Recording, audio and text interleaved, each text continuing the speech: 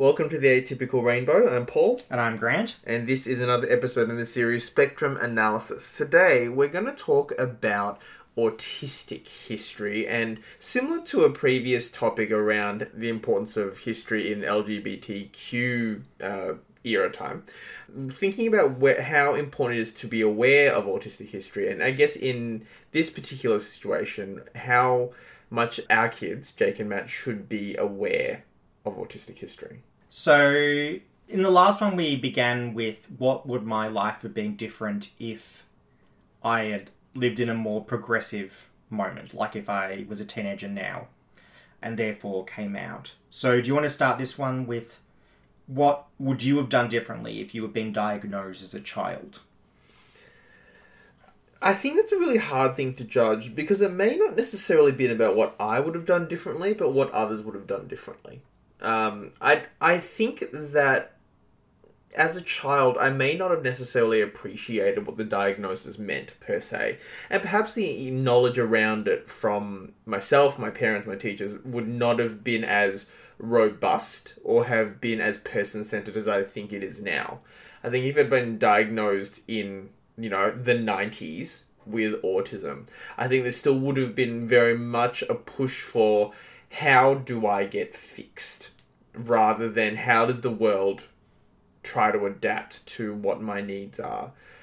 I think that I would have appreciated it particularly in my teen years. Having looked back at my teen years, I recognize a lot of the issues that I had with my relationships with other people, with friends, with family, was certainly influenced in a negative way by my autism, in that there were a lot of issues around emotional dysregulation, not understanding motivations, but again, I think that would have benefited from both sides being aware of the diagnosis and being willing to accommodate.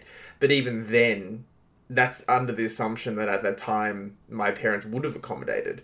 I grew up in a Catholic Vietnamese household. I mean, that's double heavy-duty rigidity right there. And I think that even if I had the diagnosis, my parents may still have been of the mindset that it just really is a matter of training me out of the autism. So, I don't know. I certainly think that, I think in my 20s, I think I would have really appreciated it because I had a greater self-awareness of myself and I was more in charge of my own emotions, and I was going through all these experiences with, again, relationships being my particular bugbear, as well as socializing. We've talked a lot about going out to nightclubs and stuff. I think if I'd been aware of my own diagnosis, I may not have guilted myself so badly into thinking, what's wrong with me? Why can't I get this? Why is it so easy for everyone else, but really, really difficult for me? Because I think that's something that I've managed to achieve in my 30s, but it would have been nice to not have had to go through the crappiness to get to this point now. Yeah, so do you think you would have interacted with friendships differently? Like, I know you're sort of infamous for cutting people out of your life. Yes. Do you think that if you had been diagnosed in your 20s, whether that would have made any difference to that? I'm not sure, really. Maybe I wouldn't have tried as hard. Maybe it might have been worse. I can't tell. Okay. Yeah. I think that there is that fine line, which we talked about in an earlier episode about accommodation, but it's like self-accommodation. If I had been in a position where I knew that I was having difficulty and instead of trying to push myself beyond my comfort zone, I just kind of settled into my autism, I might not have necessarily met the friends that I did. Like, I remember a friend of mine telling me years and years after we'd first met that she was really nervous on the first day of med school. And she was pleasantly surprised by me because I saw her looking awkwardly standing in a corner, and I thought, well, this person looks like they're having trouble. I'm going to go there and talk to them about it. And she felt like that was kind of the start of her social introduction. She was really grateful for me having done that. And I wonder whether if I had known I had autism, whether I would have looked at her in the same way and gone, I'm going to do this thing that is very out of character for me, which is to walk up to a stranger and just start talking to them. It probably depends on how much social skills training you've got. Yeah, absolutely. Because you might have been taught to do that. True. And once again, I think that that really depends on what my parents' attitude towards autism was at the time, you know? I've learned this about myself as an adult, which is that I tend to socialize better either when I'm in the majority or in a one-to-one situation. So if she were in a group of 3 or 4, I wouldn't have even contemplated walking up to her. But because she was a person who was on their own, who looked shy, my head kind of went, okay, this is a situation that's comfortable for me, and I feel like it's the right thing to do. So maybe empathy, maybe rule following, who knows. So I did it, and it worked out well at the time. We're not friends anymore now, not through any particular issue other than just drifting apart, but I do remember her telling me that story a while back. Fair enough. Have you read Neurotribes? Yeah, I read it cover to cover, and it was interesting, but also a little bit of a slog. I think that the depth of history is fascinating, but there's a lot. Let's just put it that way. There's a lot. Or do you want to summarize what Neurotribes is? So, Neurotribes, written by a man named Steve Silberman, who might be interested in the show because he has autism and is also gay, wrote Neurotribes with the philosophy that autism is, in essence, a personality variant. So I think that the term neurotypical and neuroatypical was, at least to some degree, either born out of or influenced by this book. And so what he does is he dives into the history of autism in a great amount of depth. And I'm going to leave it to you to summarize, because to be honest, it was a few years ago that I read it and my memory for it isn't great. But he sort of goes back in time to talk about autism through the ages. Even going so far back as a number of centuries ago, where while there is the belief that autism is a new condition, there was an account of a particular gentleman who went to great lengths to basically avoid talking to people, and a lot of his behavior could be described as autistic traits, but the term didn't really exist back then. So it is interesting to kind of see how far back it all goes, and with the idea that autism is a personality variant. Yeah, I think the difference between autism and homosexuality is we can sort of look back and go, okay, these people were behaving in a certain way, that was homosexuality. Whereas with autism, because it requires a diagnosis, you can't really accurately and completely diagnose someone who was a few centuries ago. You can make guesses. And a lot of people do make guesses about people like Albert Einstein. But without the actual diagnosis, it's just a guess. But I think that's the other level of it, in that homosexuality is defined by a singular trait, whereas autism is a collection of traits of which you can have varying degrees of each trait. So I think even in the absence of a diagnosis per se, I think the difficulty isn't that the diagnosis needs to be made, but the diagnosis is far more complex. Yeah, and that's why it's harder to do with someone who is long dead. Like, you can't get their parent to fill in a survey. Yeah, exactly. In order to actually do a diagnosis. Yeah, and I think that a lot of effort goes into trying to separate autism out of what would be traditionally seen as personality variants. So the two key criteria I think is relevant when looking at sort of historical figures is, one, that it has to be present in the developmental stage. So there has to be witness or evidence that these traits were present when they were young. And it also needs to cause dysfunction, either occupational or social, or I think, and under social, I think relationship comes under that as well. So I think admittedly, that's current criteria. So the criteria, according to the American Psychiatric Association, has evolved over the decades. But certainly by current criteria, in order to try and not overdiagnose, in order not to label everyone with the diagnosis of autism, I think those two criteria are quite key, and really the biggest barriers as to why we can't look at Albert Einstein and say, oh, he had autism, because by the clinical definition, there has to be dysfunction. Yeah, so, yeah, like, they're educated guesses, but anything beyond, like, before the diagnosis was, I guess, categorized is just going to be educated guess forever.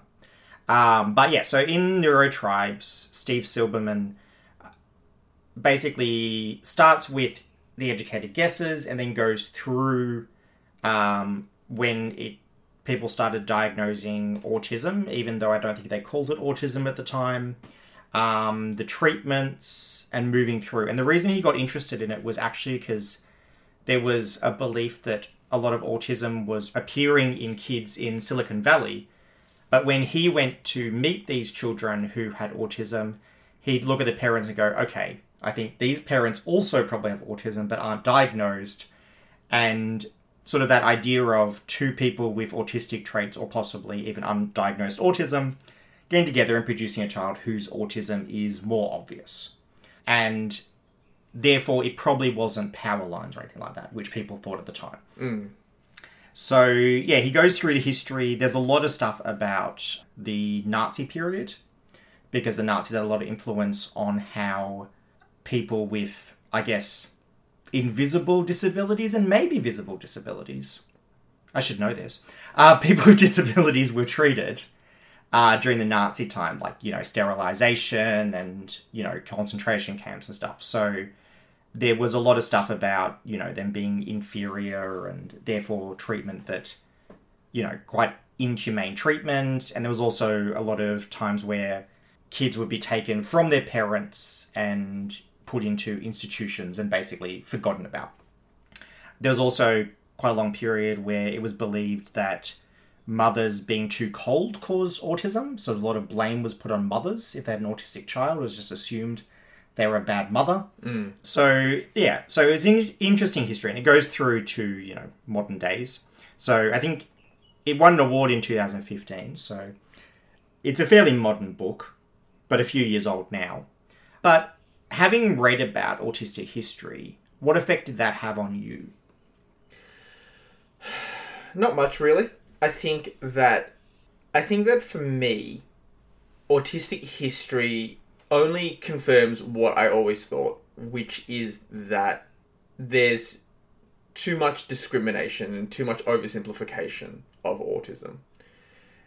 And while I see the value of a diagnosis, and while I know that giving myself the label has really helped me a lot, I know that it can come with stigma, and it can come with problems. And really, this is just an account of all the ways in which there were problems and people tried to stamp it out. And although, obviously, the Nazis were awful about disability, regardless of whether it was visible or invisible, the book also charts the period through the 80s, where there was the belief that, again, autism could be cured with the right interventions. And unfortunately, that still exists today, where there's the belief that with the right combination of foods or the right combination of activities, and God help us, the anti-vaxxers, there is a way to prevent autism. And the whole thing horrifies me, basically, because there are so many great things that we get from autism, and so many of our great historical figures likely had autism, or at the very least had a very autistic approach to their world. And the lesson that we all should be learning, and to some degree have learned, is that it's not about fixing people with autism. It's about giving them the room to be themselves. And even the earlier account I was saying about the fellow centuries ago. So the example that they gave was, he was a fairly well-off gentleman, I think, in England. I kind of imagine a Downton Abbey type place, but that's obviously not accurate. There were accounts when he would be at a party of some sort, of how he would need to be drawn into a conversation, and what his compatriots recognized is that they needed to choose a topic that was suited to him. But once they got onto that, he was incredibly learned about it. It was full of information. He was a massive collector of, I think, books and documents, and basically all about the information. He had wings of libraries. But the other side of the coin to that was he didn't do well when interacting with other people in his household. So he was a man who was well off and had servants. So he had butlers and maids and all those sorts of things.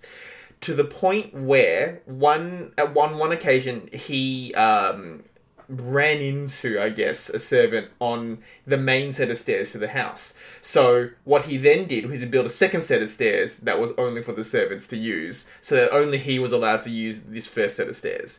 Now, that sounds like a very rich person problem, and one could argue that may simply be an upstairs-downstairs problem. But when you put it in the context of autism and how he felt his home environment should be for his own comfort, it's kind of an example of self-accommodation. It's about the world, and then even the socializing example is about the people around him or the environment changing to suit his sensibilities rather than him having to adapt to other people. Yeah. So I guess like drawing it back to comparing it to like rainbow history, I guess I don't feel that there's a danger of it being repeated in a way where people accept it. Like, there could be a danger of, Nazis being a thing again for some reason. Yeah. And that can be a problem for a lot of different minorities. But I feel like if someone started sterilizing or, locking up all the autistic people, that there would be public outcry now. So I think people not knowing the history of autism probably doesn't put us in danger of repeating it.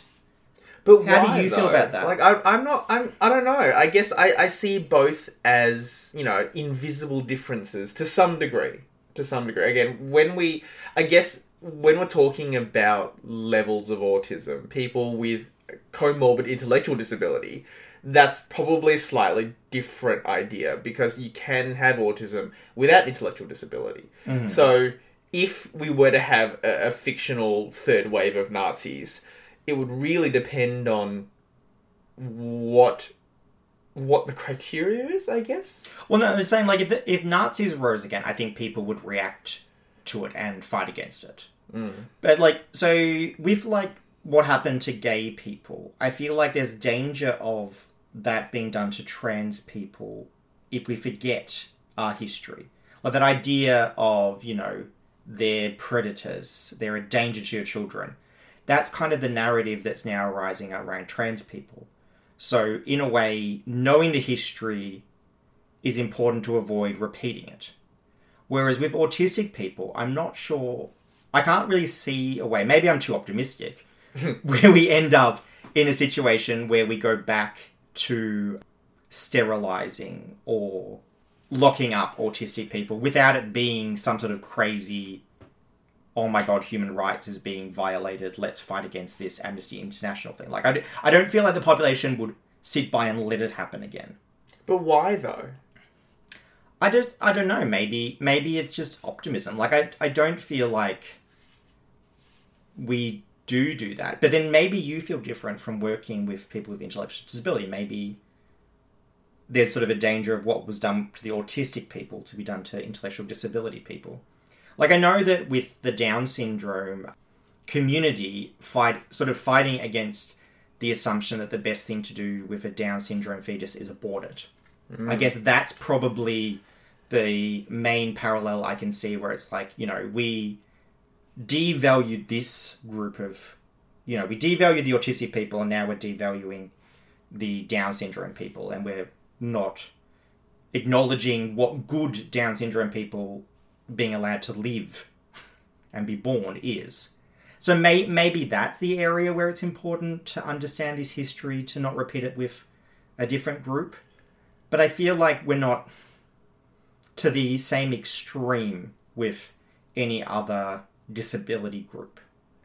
See, I would worry that autism being given or being classified as a disease or something that is diagnosable versus sexuality, non-heteronormative sexuality, being classed as an aberrant social factor rather than being a diagnosis. I think that's... Well, it used to be a diagnosis. Oh, absolutely. And look, certainly amongst people who look at autism as a personality trait, there is the push to have autism removed as a diagnosis.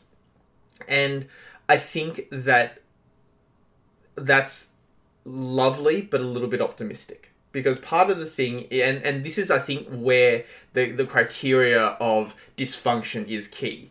Having autism in and of itself doesn't have to be dysfunctional. It's only when it becomes dysfunctional when you need to think about it in the context of interventions, whether that's psychotherapy, social skills training, or, if it becomes necessary, medication.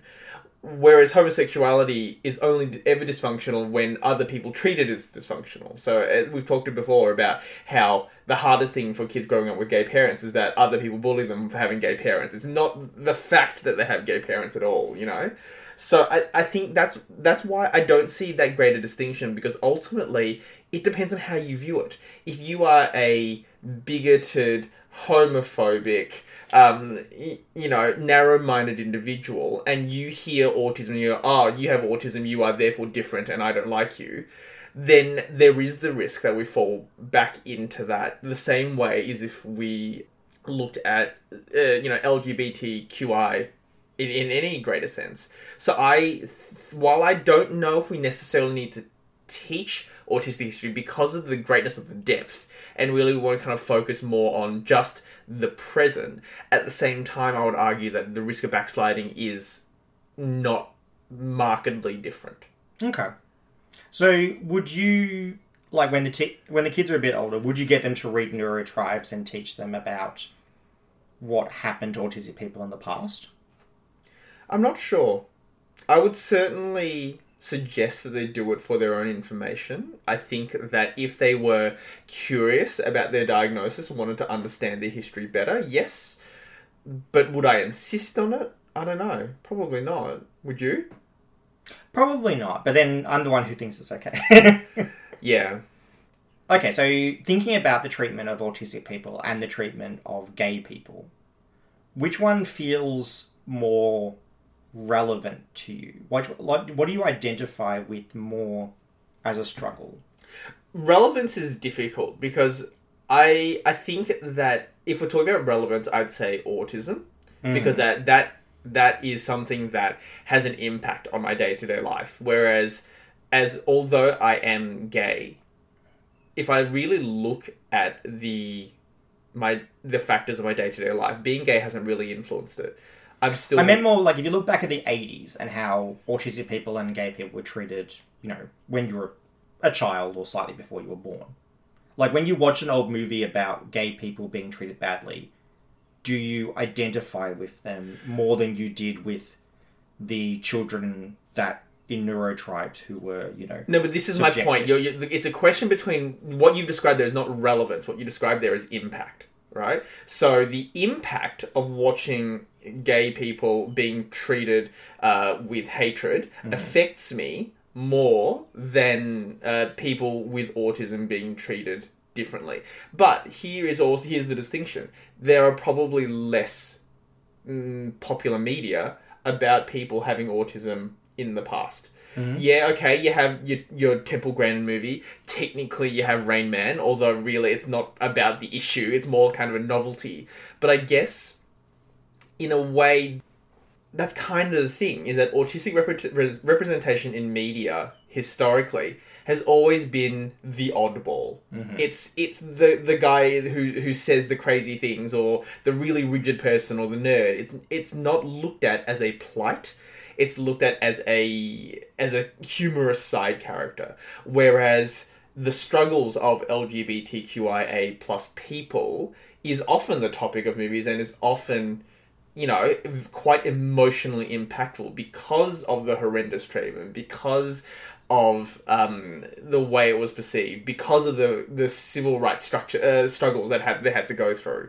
I think it's just they're very different things. That's why, again, I've made the distinction between relevance versus impact. So, the whole point of talking about LGBTQIA plus history in the last episode was because of the impact it had on me. Because emotionally, it's always seemed to be much harder.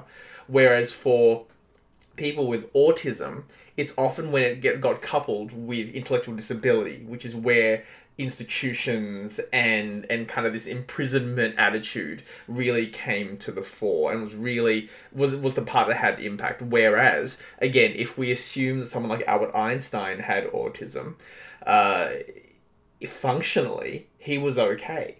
So any movie about Albert Einstein and his genius wasn't about the struggles he had to dealing with other people. Everyone else kind of went, oh, this guy's a genius, let's give him some reverence, let's give him, the kind of credence he needs. And so the world adapted to him, and then he was okay. So that's how I kind of see it.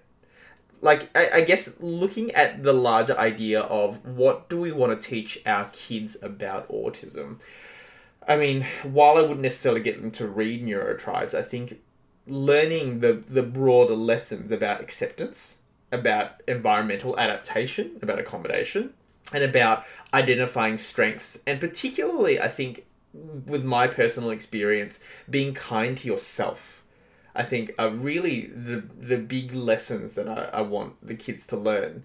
I guess social justice might be a bit different, but I don't know how we could end up back where we were in terms of sort of this autism needs to be cured kind of sentiment. I don't know how we're going to end up back there, because I guess the way I see it, autism kind of crosses the spectrum a little bit when it comes to both a personality trait as well as a diagnosable condition. And because of that, I think, in a way, there's a greater degree of sympathy. And I know that sounds a little bit sad, like it's not, it can be interpreted as pity, but I think that when people hear autism, there's this sort of impression that you get that it's something that should be worked around, rather than sexuality of any variant, which is something you need to agree or disagree with. You know what I mean? Yeah, like, I think both people have attempted to cure. And I think in both cases, the result is generally traumatizing the person. Yeah. So I think any situation where someone's managed to, alleviate the symptoms of autism with, like, magnets, it seems to just make the person sad.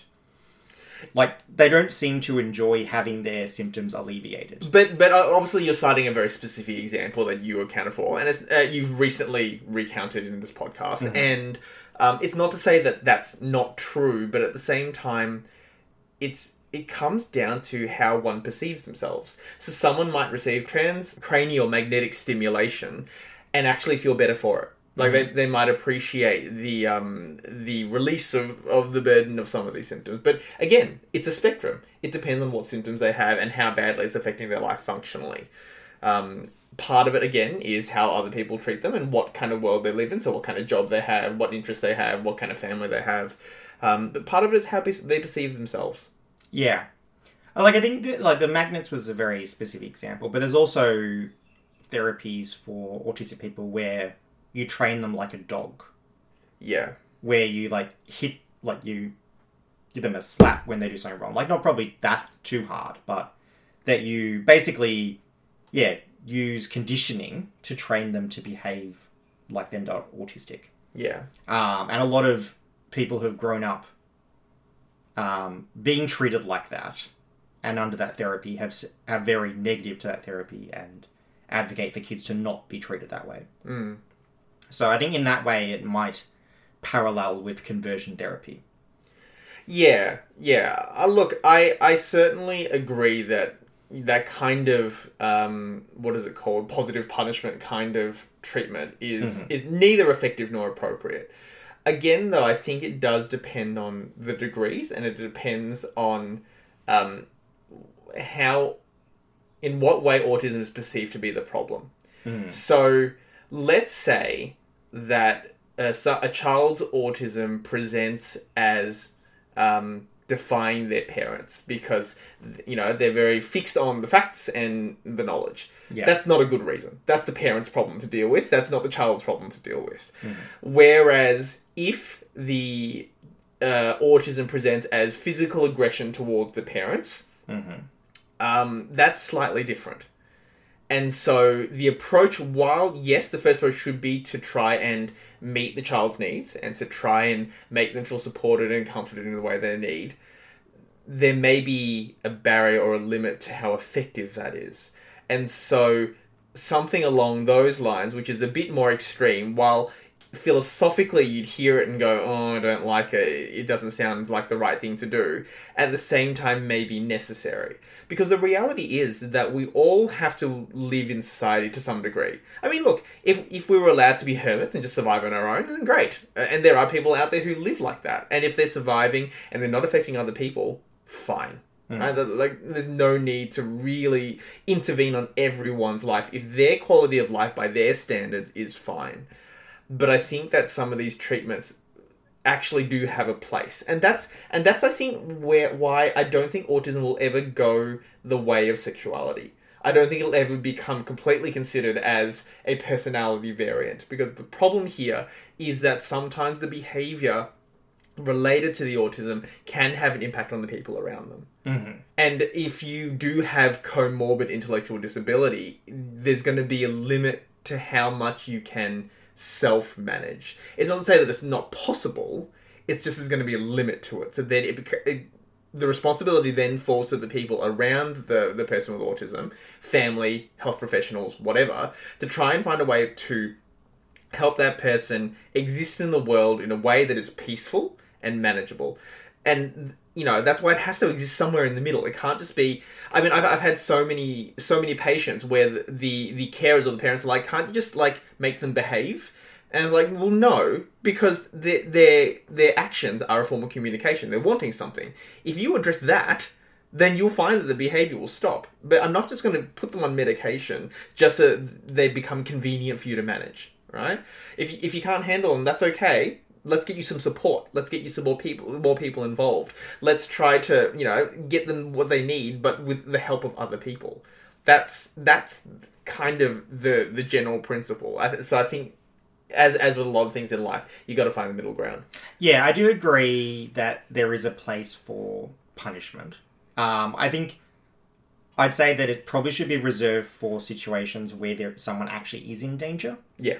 Because I think that if you use punishment for everything, like picky eating... Yes. Then it's hard to have the same effect when you use it for physical aggression. Yes.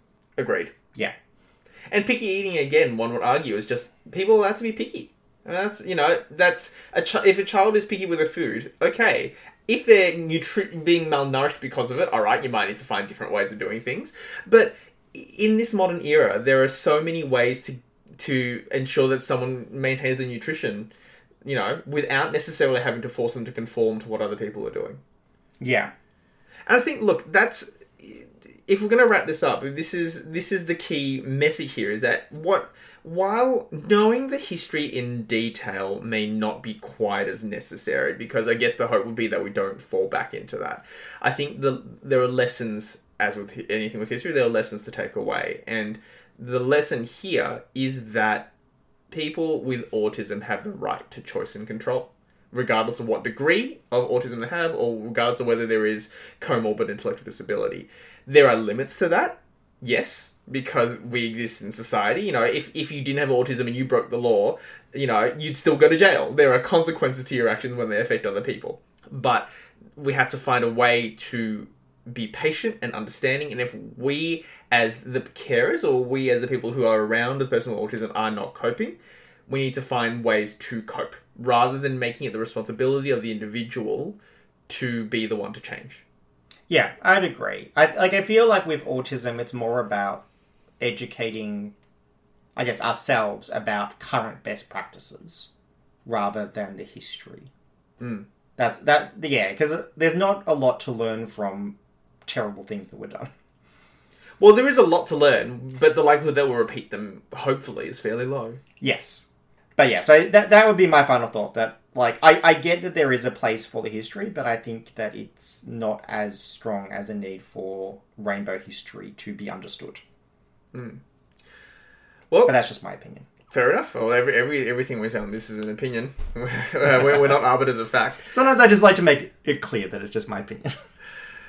So thanks for listening. If you enjoyed what you've heard today, be sure to check out our older episodes in the Spectrum Analysis series or any of the other series if they interest you. And reach out to us if you have suggested topics or if you have any questions. Find us on Facebook and Instagram at The Atypical Rainbow. Thanks for listening. We'll talk to you next time.